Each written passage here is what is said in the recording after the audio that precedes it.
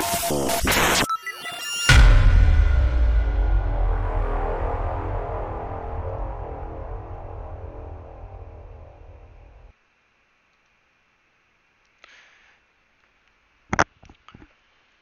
to Crossing Darkness, a podcast about the role-playing games set in the world of darkness.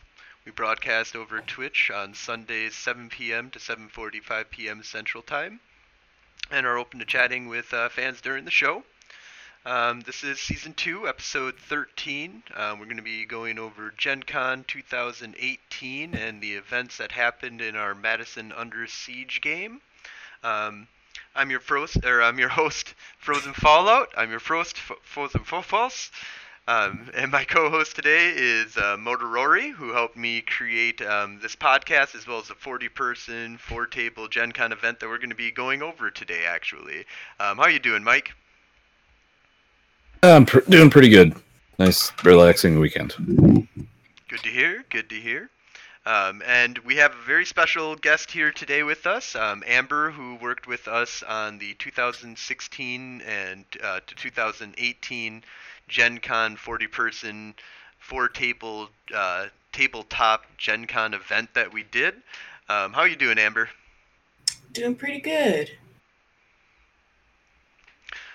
So today we're going to be talking with Amber about her experience that she had as a new player and new storyteller in the world of darkness, and what it was like, running as a new storyteller and player, playing in and storytelling, and then eventually storytelling in.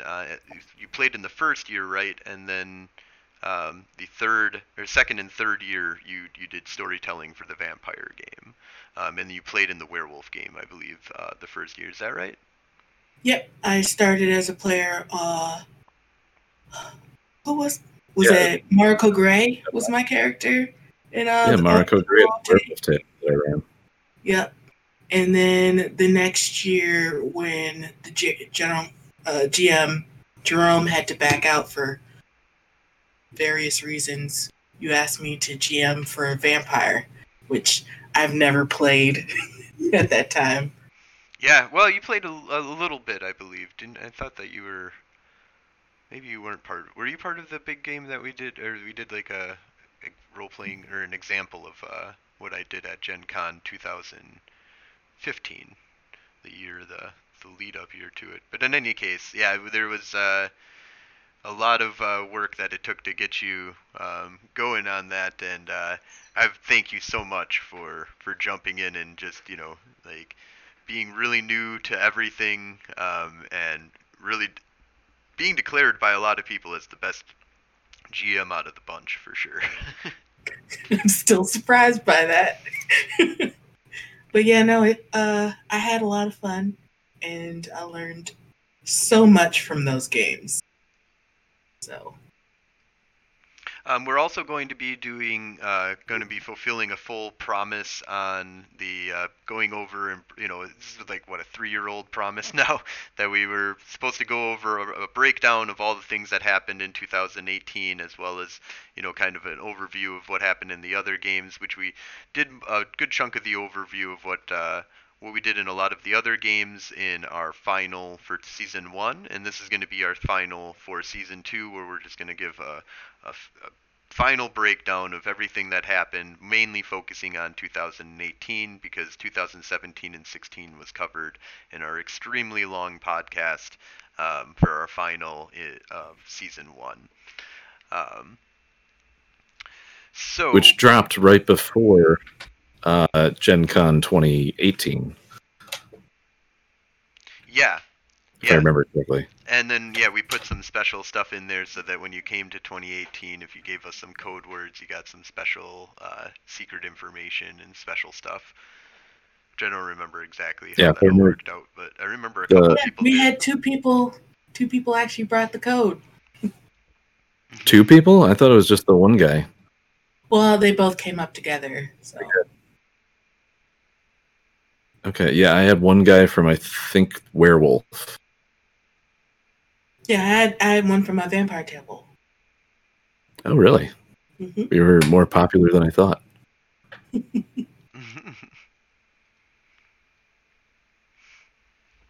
So let's kind of go over, I think, real quick.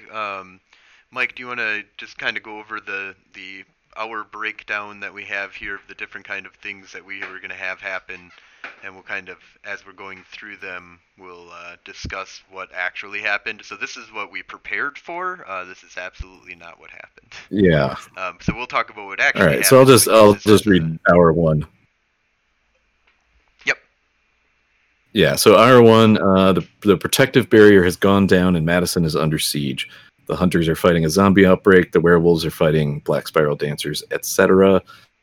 Vampires are under assault from Sabbat raider bands.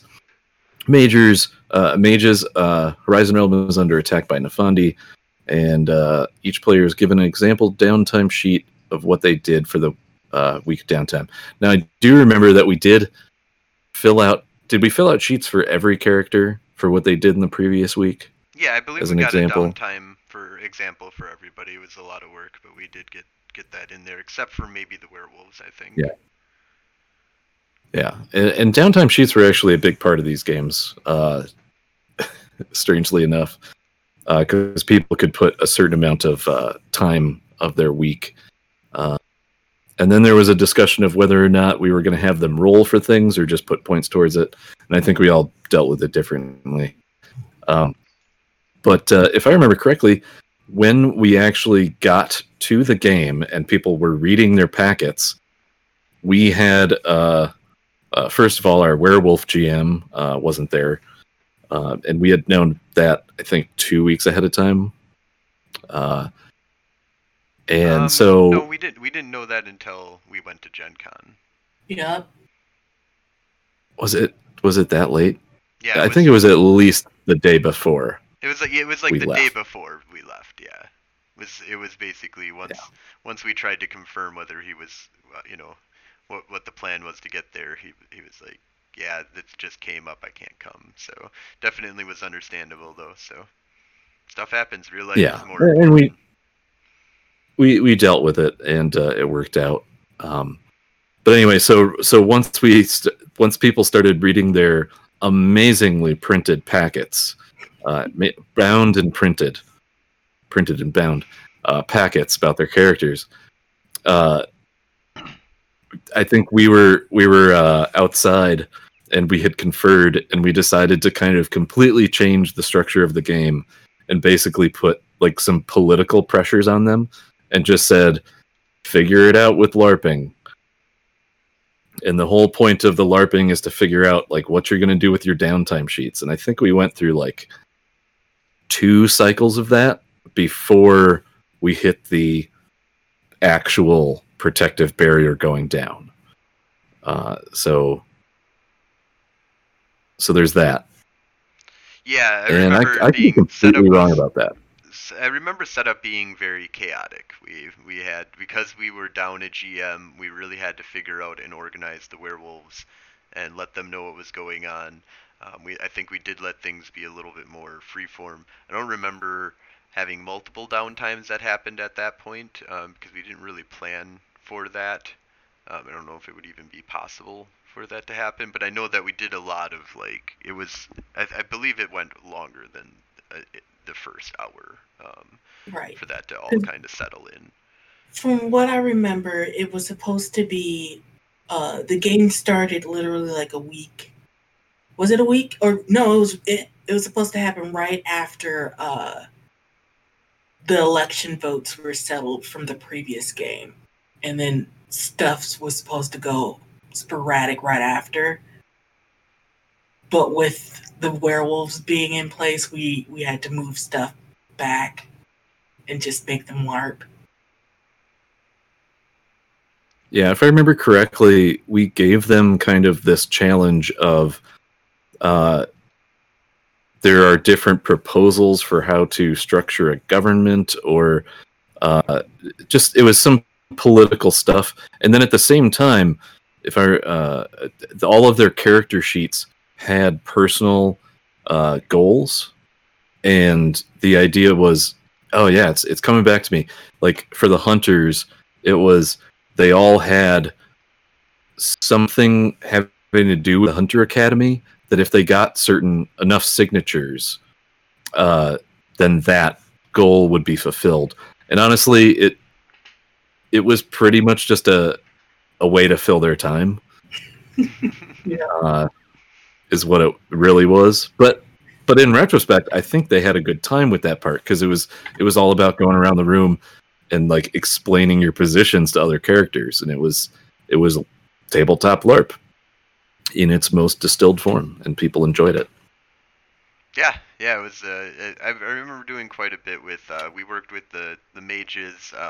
Kind of had to, in the beginning. They had to do a lot of political stuff to name the new leader, because they had an interim leader for after Gen Con 2017. The mages had discovered that Leah, which was one of our big secrets, was that she was a Nefandi, but she was this like. She had split personality regarding it, so there was actually like an invasive part of her that was doing all of this. You could almost look at it from like the point of view of a wraith. It's if you know anything about wraith, they have a shadow, and that shadow does all this evil shit to try and corrupt all the good things that a wraith does. And that's what basically I kind of took with this, is that she had a shadow that kind of corrupted everything that she did and was working with the Nameless the whole time. And she was the leader. After year 1, she was declared by the players to be the leader of, which was awesome that the leader was the Nefandi in the end, declared by the players. And then year 2, she was outed, and they decided not to kill her. They saved her. Which we'll go into more of what would happen, or we went into that already, in our final for Season 1. So this year they had to decide what to do now that that leader was gone. And well, she's no longer going to be allowed to be the leader because of all the stuff that happened. But she actually was saved, so she still was a character and a playable character to play at that time, but her trust value went way down, just because she had this happen to her. Which I don't know if that's necessarily a proper thing to do in that situation after you save somebody like that. I mean, if you look at it from some shows. But that's what the players wanted. They were like, nope, I want to kick this person out of office now that we know they were corrupt in the beginning, even if it wasn't their fault. But in any case, so there was a lot of debate that we had with the mages just doing that. And I remember that the werewolves, we kind of still had them do their own thing and talk about all this stuff and get stuff set up, but we did more of like visiting in with them instead of having a permanent GM, which we kind of, because of that, everybody wasn't, all the GMs weren't always at your table all the time, but all 3 of us kind of worked together with the werewolves, I believe.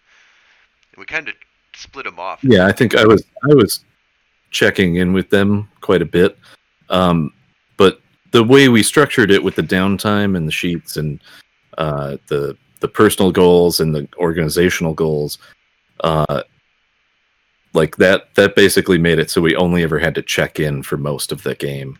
But then, of course, when the attack happened, we basically said like, the werewolves are just going to disperse to the other tables, which actually I think people really enjoyed. And I vaguely remember the hunter and vampire table coming together at the end. Yeah. I don't remember why. I think it was what we knew on the map where the Hunter Academy was, right? Yeah. And you had built that map. I think it was based on the different alderman sections from the original Madison Under Siege game. Yeah. Oh yeah.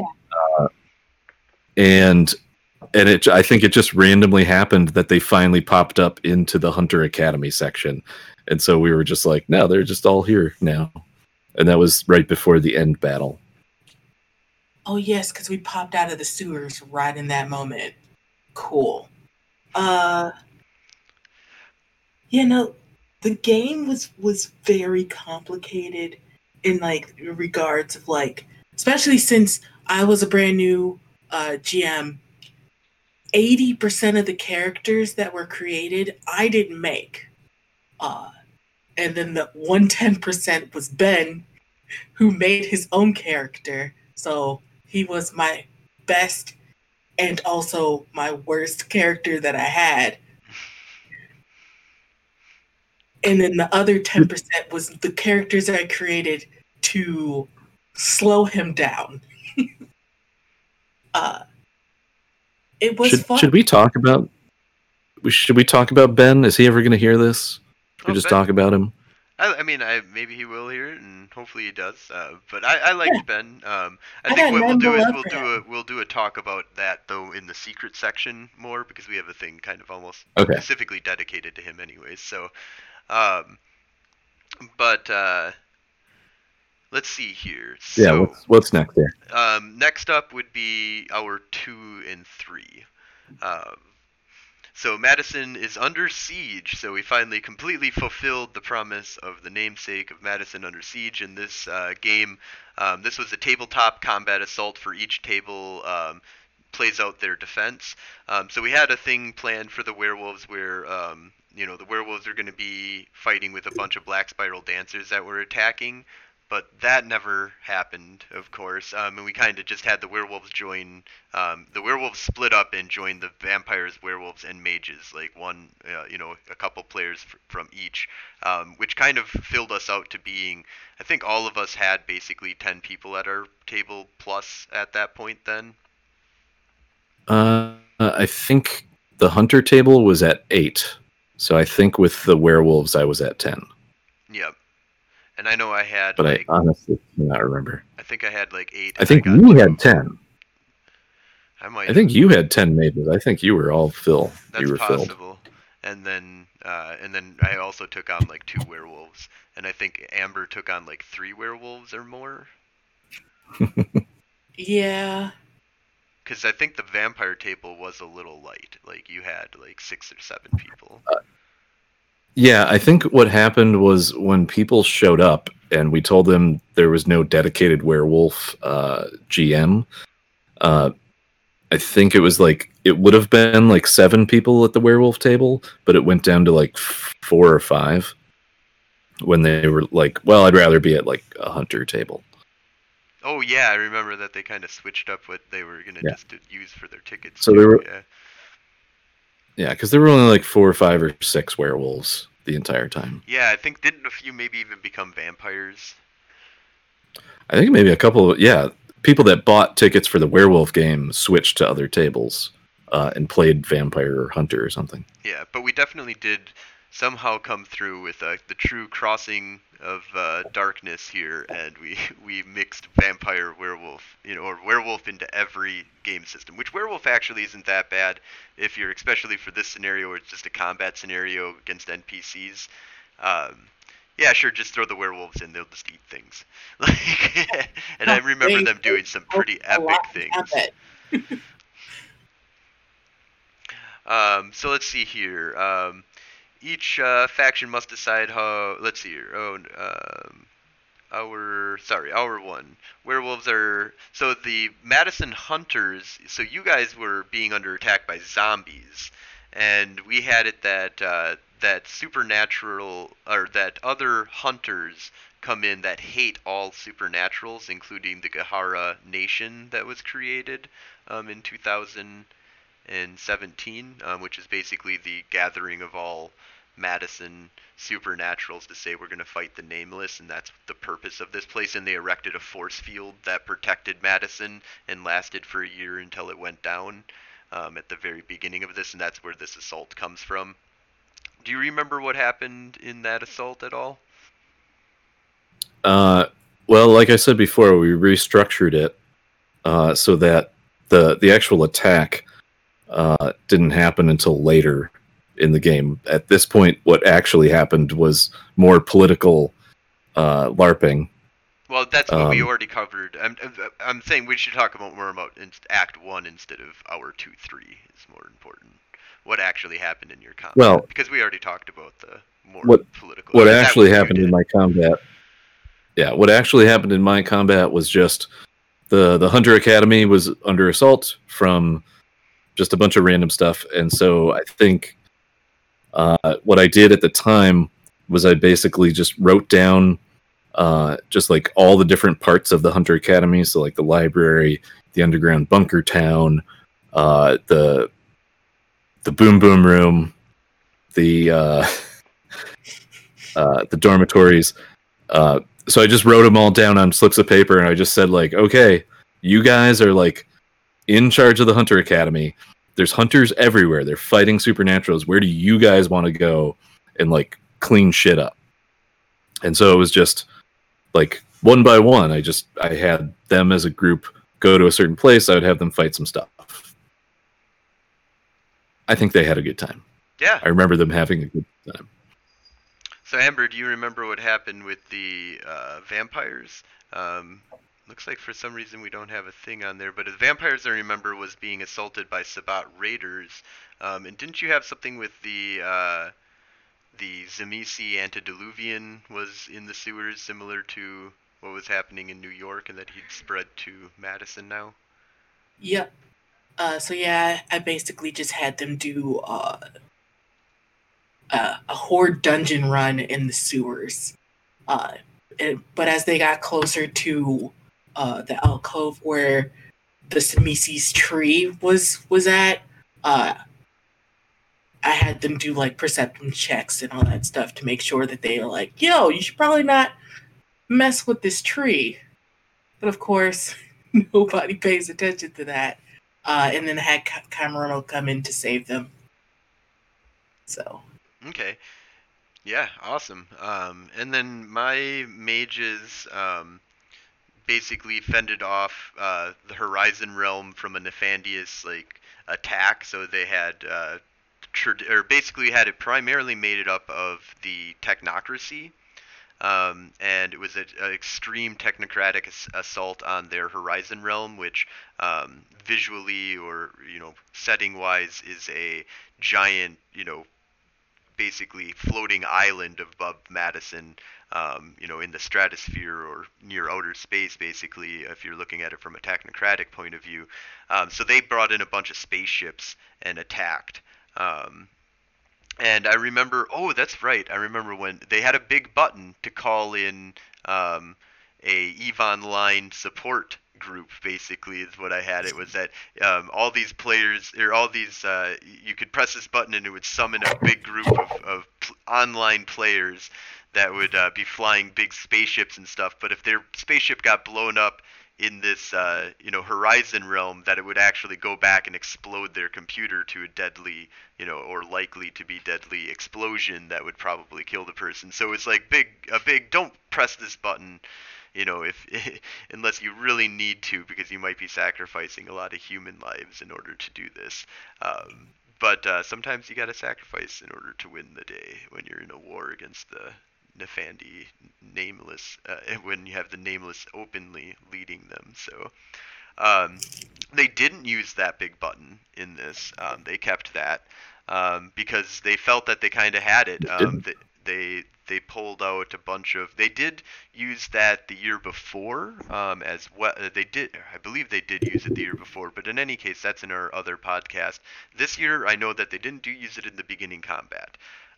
They pretty handedly was able to.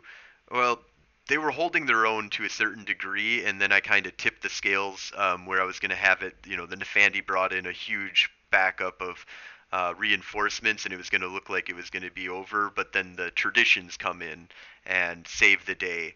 And then the traditions basically gave them an ultimatum, and I believe all of our groups got an ultimatum by a group that saved them, basically saying, leave the Gahara pack and join us, and then we're going to wipe out all of the other supernaturals and the nameless. Like, we have a plan to win this whole thing.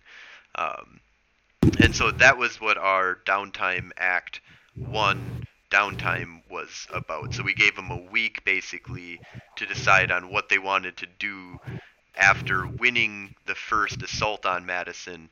They also had to figure out what was going on with the why did the shield go down, and who betrayed them on that. So we spent, do you guys remember? I don't remember a lot of what happened in downtime 1, to be honest. The very first downtime, where it was right after that battle. Um, I remember there was a lot of pointing fingers at multiple people at my table. Because the vampires didn't want the wall to begin with. And I believe the werewolves didn't like Victor. Tori didn't like Victor either, who was our Ventru Victor King, if I remember. He was also elected like the head of the vampires at this point, so no one liked him anyway. But I think this was also the first time that people were suspected Ben for the first time. Because our Camarilla agent that came in to save the day for them hinted a little bit that she didn't like him.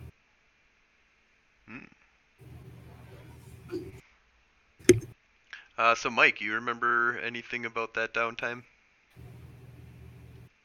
I want to say maybe there was a little bit of investigation about the wall coming down, but no, other than people trying to just get more funding for their section of the Hunter Academy. Yeah, I honestly can't really remember. And we let people keep the packets that year, so we can't look back. Although I'm sure we still have some of them. Yeah, maybe. Wait, no, because we had them rip out the downtime sheets, so we should still have those somewhere. I might still have those. Yeah, we'll have to. Well, no, you would have them. Josh should have them in his thing that he always toted around with the big stupid maps. It's in there. We'll see. Well, it's somewhere, but yeah, I'll have to dig through Josh, some of that just stuff eventually. make your wife find those. Yeah, that doesn't work. So let's see here. But basically, yeah, I mean, a lot of it was basically just dealing with what was happening, from the attack that was happening, and yeah, like we said, investigation. But I remember that was a blur moment. I think there was a lot of just because we had gone through a lot with the beginning of that, and then the huge combat, kind of got people, kind of riled up. So it was good to have a little bit of a downtime. People kind of went to the restrooms and did their stuff. So Act 2 was the meeting of the leadership. So each table had to host a meeting of their leadership to discuss all that had happened. Each faction must decide on how they want to resolve the issues presented to each group. Werewolves needed to decide whether needed to support, which we didn't do the werewolves, of course, outside werewolves, or to work with the Gahara pack and to defend Madison. Basically, that's the way that it goes. Everybody needed to decide whether or not they were going to work with the Gahara Nation or they were going to work with an outside group, as well as, taking in any information that they got from downtime as to who, brought down the wall. And I remember my group being pretty decided. They kind of revealed all their information. There was a few people that were in support of the group that was the Horizon Council, the new Horizon Council that came and saved their asses. But for the most part, they pretty decidedly decided to join up with the Gahara Nation. So, Mike, do you remember anything about that tabletop meeting session that you had? No, I really don't. I don't either, but I do know that they didn't want to go with the Camarilla. Queenie was kind of an asshole. Yeah, mostly what I remember is we kept delaying the attack, but I remember the attack because it was during the middle of one of the LARPing sections. And I tried to pull out my phone or my laptop and make an alarm sound, but the room was just terrible for it. And that's when I stood up on the chair and I was like, this shit is happening now. Everybody is being attacked now. Yeah. and we were basically delaying up until that point. Yep. Yeah, I remember that. That's what I remember. So then the main thing that happened that I know that the next big thing that I really remember was the fight with the Nameless. That the Nameless basically showed up and everybody had to enact the main things that they needed to do in order to beat him. And a lot of prepping that I remember for this that was happening by the mages was trying to find the name of the Nameless, and for the life of me I can't remember, and I couldn't find what the name of the Nameless. They named him something. I think they named him Michael or something like that, or some Christian name.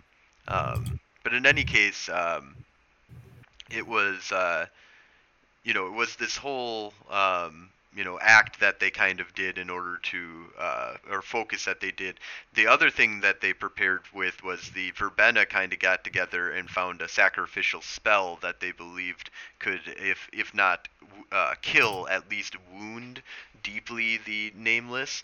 But they would have to sacrifice their entire tradition in order to do that.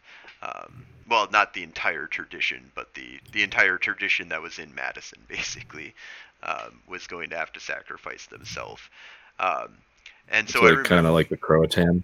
Yeah, kind of like the Croatan kind of thing that happened. So I remember that was a huge, battle. I remember, the vampires were. I thought that the vampires were doing some pretty high tech or something like that stuff that they got their hands on in order to fight there. I mean, obviously the werewolves just started beating the shit out of, just climbing up the Nameless, and I had him be like a towering, huge, creature being, if I remember correctly, that he manifested as. Yeah, and actually, I would just like to bring up, like, I want to say we did it all 3 years, but I can't remember if year 2 was different, where the final battle was you standing on a chair in the middle of the room, going around the room asking what people did. Yep. Be cool, I remember year 1. Yeah, I remember year 1 being really fun, but I think we did it year 3. Absolutely. That was the end in year 3, because that's when, some of the really crazy stuff started happening. But before we get to that, just before that end scene happened where they fought the Nameless, there was a bunch of crazy shit that started happening in the galaxy, or in the world. So let's go through a few of these. Amber, I believe a lot of these, and you were the one I think going around shouting all of these. Right. This was happening, I think, when they were deciding whether or not they wanted to go with or stay with the Kahara Pact. No, this was just before investigating.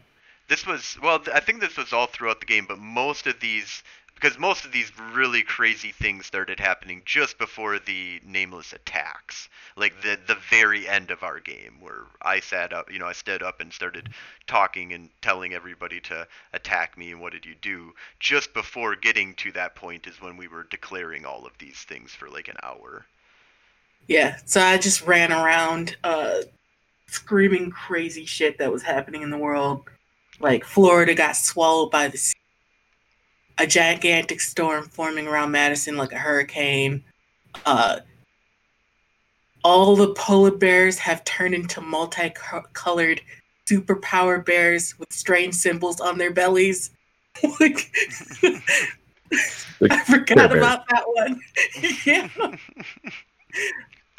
Let's see, what are some of those? So Quebec declares independence and goes to war with Canada. Because these are also just evil, bad things that the Nameless was doing a lot of this stuff, and this is just other reactions of other supernatural groups and what they were doing. Yeah, it was also that, like, this is the reality is falling apart. Right, the end of the world is really taking place. Here's some crazy things that happen in the end of the world of Madison Under Siege. The Russian space station crashes into Madison and is taking dog emergencies. What? A talking dog emerges. Oh, I'm an idiot. I wrote that one. Yeah, I'm an idiot for not being able to say that. Let's see here. Let me just read one of my favorite ones. All employees of Walt Disney Corp have begun mutating into cartoonish animals. There have been reports that they are extremely dangerous and have already been seen eating dozens of humans. This is one of the ones I really like. Is that Japan flips over and a shield bubble emerges around it. And didn't we have it that they like turned like their island into a giant mech as well at the end? I thought there was a mech that was built. Actually, no. That's what I did in the final battle. The mech underneath Bascom Hill wakes up, but we can talk about that later. Okay, yeah. Oh, yeah. Let's see here. California has been forcefully ripped into the Pacific Ocean by an entity calling himself the Tesla. Yeah. Okay, one of my favorites. All inhabitants of Washington, D.C. have converged on the Washington Monument, arranging themselves in a spiral, ordered from shortest to tallest. Satellite photos indicate they are slowly moving into the monument.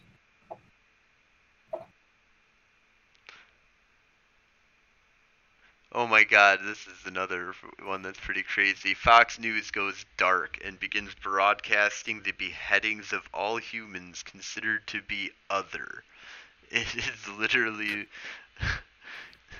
what Brett Baier killing people. Brett Baer killing people with the lights off.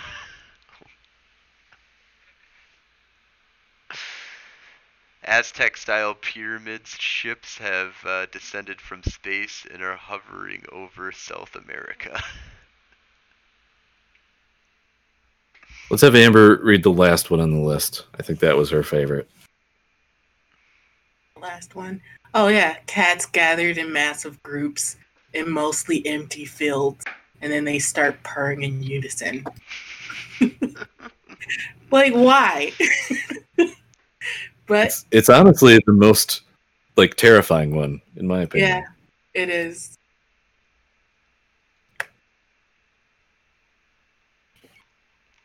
Anyway, so we were yelling those out during like most of the build up to the final battle.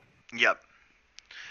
So do you guys want to go over any of the like Mike, do you remember anything from the vampires specifically, what they did in the end battle? I'm trying to remember specifically, but I remember, or not, sorry, the vampires, the hunters.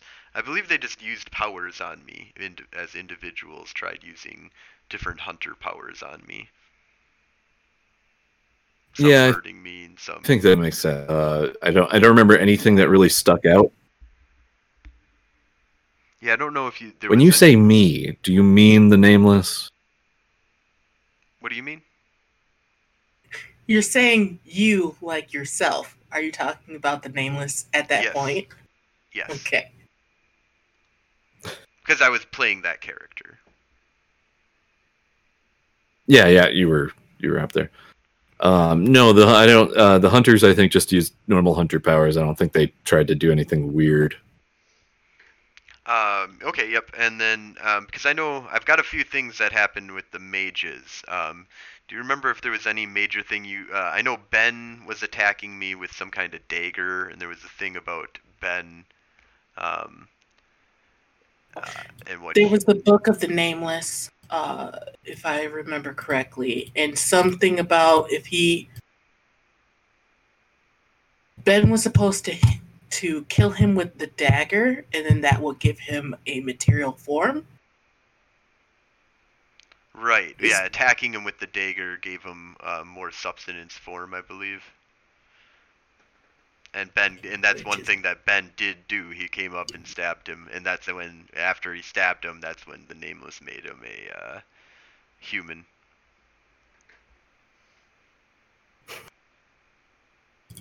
I mean, he did fulfill his promise of giving him back his soul. I don't understand why he was mad about it. So, yeah, the big things that the mages did was, so they sacrificed all of the verbena of Madison in order to wound him. They were able to find the name of the Nameless in order to, like, give him more vulnerability. and by declaring his name at that time, they weakened him and brought him closer to being, a killable thing. And then they dropped the Horizon Realm on top of him in the end. And I remember that was kind of like the end result was basically that over like Lake Minona, the Nameless, this big fight was happening with all of this. Actually, it would be like on like the edge, but it was like basically they got him, they smashed him down with a giant floating, isthmus, size of like I don't know, maybe multiple square miles of land that dropped down from the sky on top of the Nameless, infused with all of the node power that it like was holding it together, and unleashed on the Nameless all at once. And after the series of what everybody else had done, weakening him to that point was, dropping basically the biggest nuke that you can possibly drop on somebody, happened, and then contained itself down to basically make it so I believe we didn't kill off everybody, or maybe we did because at that point it didn't really matter. But the players didn't die, but maybe a bunch of humans did. So Yeah, probably. But yeah, it was just an epic, end result battle that kind of happened. And that was our main kind of wrap up was, everybody was kind of, after that, you guys are going to be rebuilding the world, basically, after all that crazy shit that we declared happening just before the main battle, and the main battle itself wrecking tons of stuff, so. Yeah. The thing that I mentioned earlier, which was one of the kind of secret things, there's a ancient Native American biomechanical suit that exists under Bascom Hill in Madison, which is the main hill of the university. And during the fight with the Nameless, I mean, this is all kind of theoretical. I just said that it happened.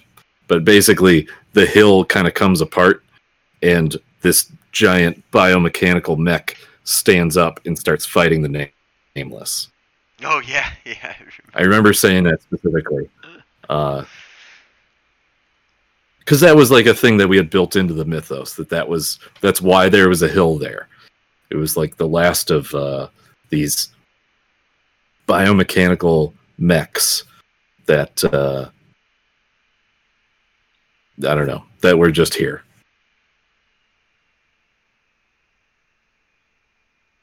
Oh yeah, and then there was Black 19, and I remember that was a bunch of stuff we did in the beginning. That was to get the name of the Nameless. That's what the Black 19 held. 19. So that was one of our big secrets was, what was Black 19? Black 19 held the name of the Nameless, or granted the ability for whoever could obtain it and control it to name the Nameless in the end. Yeah, and that had been in the story all the way since the first year, right? Yes. Yeah, we'd been, I believe they got information on it in year 1. I believe they retrieved it in year 2, and then it got used in year 3. It got absorbed into Anne, the Akashic Brotherhood leader. And then she had to fight with fight with herself basically, and the Black 19 or Black Black 19, and then once she was able to defeat it, she kind of got the access to the ability to name the Nameless, from my understanding, if I remember correctly. It was, unfortunately, I did not take notes specifically on what happened with that. Was that our friend Chuck who was playing that character at the time? When it got absorbed into him, when we talked about it in the other podcast for year 2017. But yeah, that's when he was the one that had it absorbed into him. Yeah, I vaguely remember that part.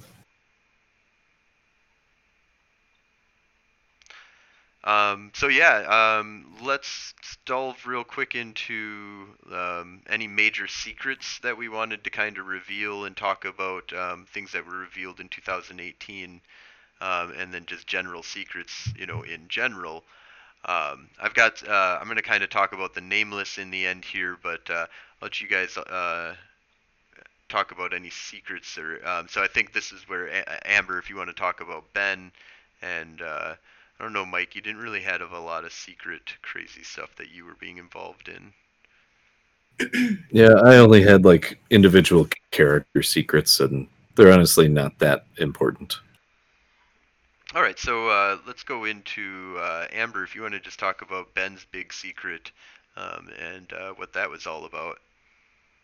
Well, to start off, like almost every vampire at my table had a secret that somehow decided to screw up everyone else.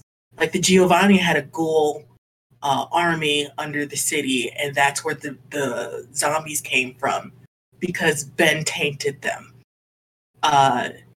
He was also messing with the worm that supplied vampire blood. I don't remember why he was doing that. I think it was just one of his experiments. But it all boils down to Ben had been working with the Nameless, I believe, since the beginning. And it was also that he could get his soul back, because he was technically a mage first. He had a very long backstory. Benjamin's player created him himself. And I basically allowed him free reign. I think Jerome was the one who allowed him to do it first. And I learned a lot of GMing through allowing him to do all the crazy shit he wanted so that I could also try to combat it. So, very good learning experience for me. But getting back on point, One of the things that I remember with him was the idea that he was. I worked with him a lot because it was a lot of working with mage stuff and working with the Nameless. So I did a lot of the Nameless stuff with him, and he was really creative. I mean, he made like a multi-page backstory for his character. Worked with him on making like this Nameless book. And worked with him a lot through the 3 years. He came to all the games. And he was a lot of fun to work with, trying to build up this kind of new character. It was a lot of work, trying to bring in, a player to bring in such a huge part. And the big part was that nobody knew that he was working with the Nameless. And one of the big things he did was he killed Jan Nunn. I remember being one of the big secrets that he ended up doing was at the time was an NPC Nosferatu character. Or yeah, because year 1 he didn't kill her. Year 2 she got killed by him and he diablerized her. And I just remember that being really like one of the big secrets that did that get revealed in 2018 that he diablerized her, or did he get to sweep that underneath the rug the whole time? Yeah, he swept all of his wrongdoings under the rug. Because I remember, was it 2017 the one that we were voting for Republicans and stuff, and yeah, that was 2017. Yeah, for a Republic I created David Nunn, the secret son of Jan Nunn, who came to the city to investigate who killed his mother, specifically because he killed Jan Nunn.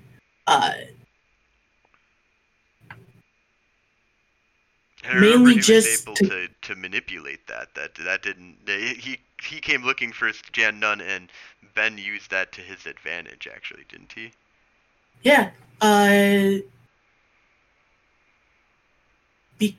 feel like it was a mixture of like Ben befriended his character immediately, and also like the person who was playing him was so wrapped up in the other things that were happening, he didn't really look into the investigation to begin with. So it was very positive on Ben's part to keep distracting him.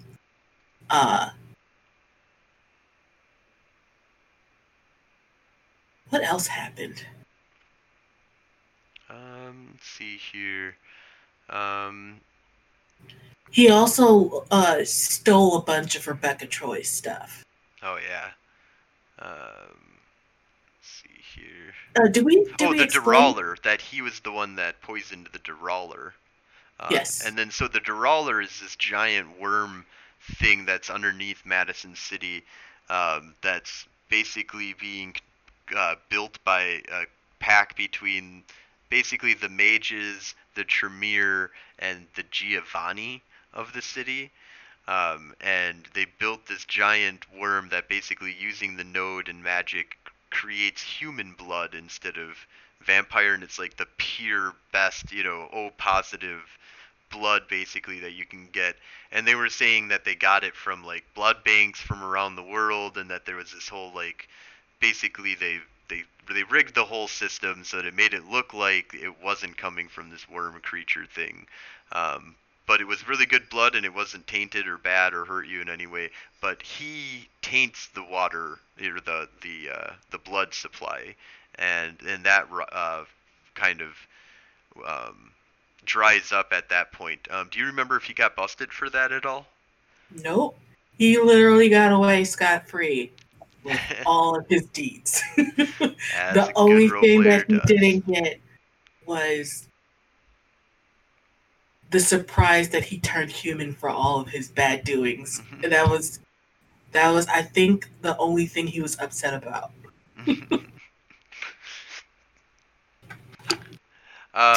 So yeah, other than that, so I think that was mainly all of our big, huge secrets that haven't been revealed yet. I believe we talked about a lot of the other ones that were revealed in earlier years in the other episode, the Final Four, episode 1, or season 1. Should we talk about the Tarrasque? So we didn't really use too much. I think there was a little bit, but yeah, we wanted to have a Tarrasque that was created that was what helped Gary Gygax create Dungeons and Dragons. Was this Tarrasque that lived underneath Madison, was like invading his dreams. Maybe not even creation of D&D, but just the idea of the Tarrasque itself, I guess. It wasn't that the Tarrasque itself was invading his dreams. It was that Gary Gygax, in the World of Darkness setting, is a dreamer. And he has, like, all the stuff that he came up with for those original monster manuals was from that. And so the Tarrasque is a thing that actually exists in that version of the World of Darkness. Right. And so it was actually from one of our original games that we played at the Clarion, where it was set in the year 2011, around the Act 10 protests in Madison. And it was Recall Walker was actually a mispronunciation of a magical set of words, Recall Walker. And this was a hundreds-year long plan by evil Nefandi, where they manipulated the location of the capital because they knew about the supernode before anybody else. And then there was this nascent Tarrasque that exists underneath the Lake Mendota. And this ritual was the culmination of hundreds of years of planning, where people walk clockwise around that supernode, saying the magic words, Recall Walker. Imagine how much planning goes into that. You have to create a kid whose last name is Walker, make him governor, then get him recalled. and you have to make sure that the word for taking somebody out of office is recall. Like they had to manipulate that. That far back is how far back it goes. So, and the point of the whole thing was that the ritual worked. It just takes 5 years for the Tarrasque to wake up, and that was supposed to be like one of the end game things. Or maybe it takes 10 years because that happened in 2011, so it would have theoretically happened in 2016, but didn't. But yeah, at some point the Tarrasque was supposed to wake up because this trickle energy from the supernode was going into it. Right. Yeah. But yeah, that was my favorite secret from the early game. Yeah, that's a really good one. Yeah, that was a really good one. I like the Bascom Hill one too. Yeah, I guess we already kind of talked about some of your special secrets. It just wasn't werewolf centric or vampire or hunter centric. It was kind of just worlds. Yeah, mine were all off to the side. Very cool though. So I think we're getting to a point here where we can probably start wrapping up. Is there anything that we're forgetting though before we wrap up here?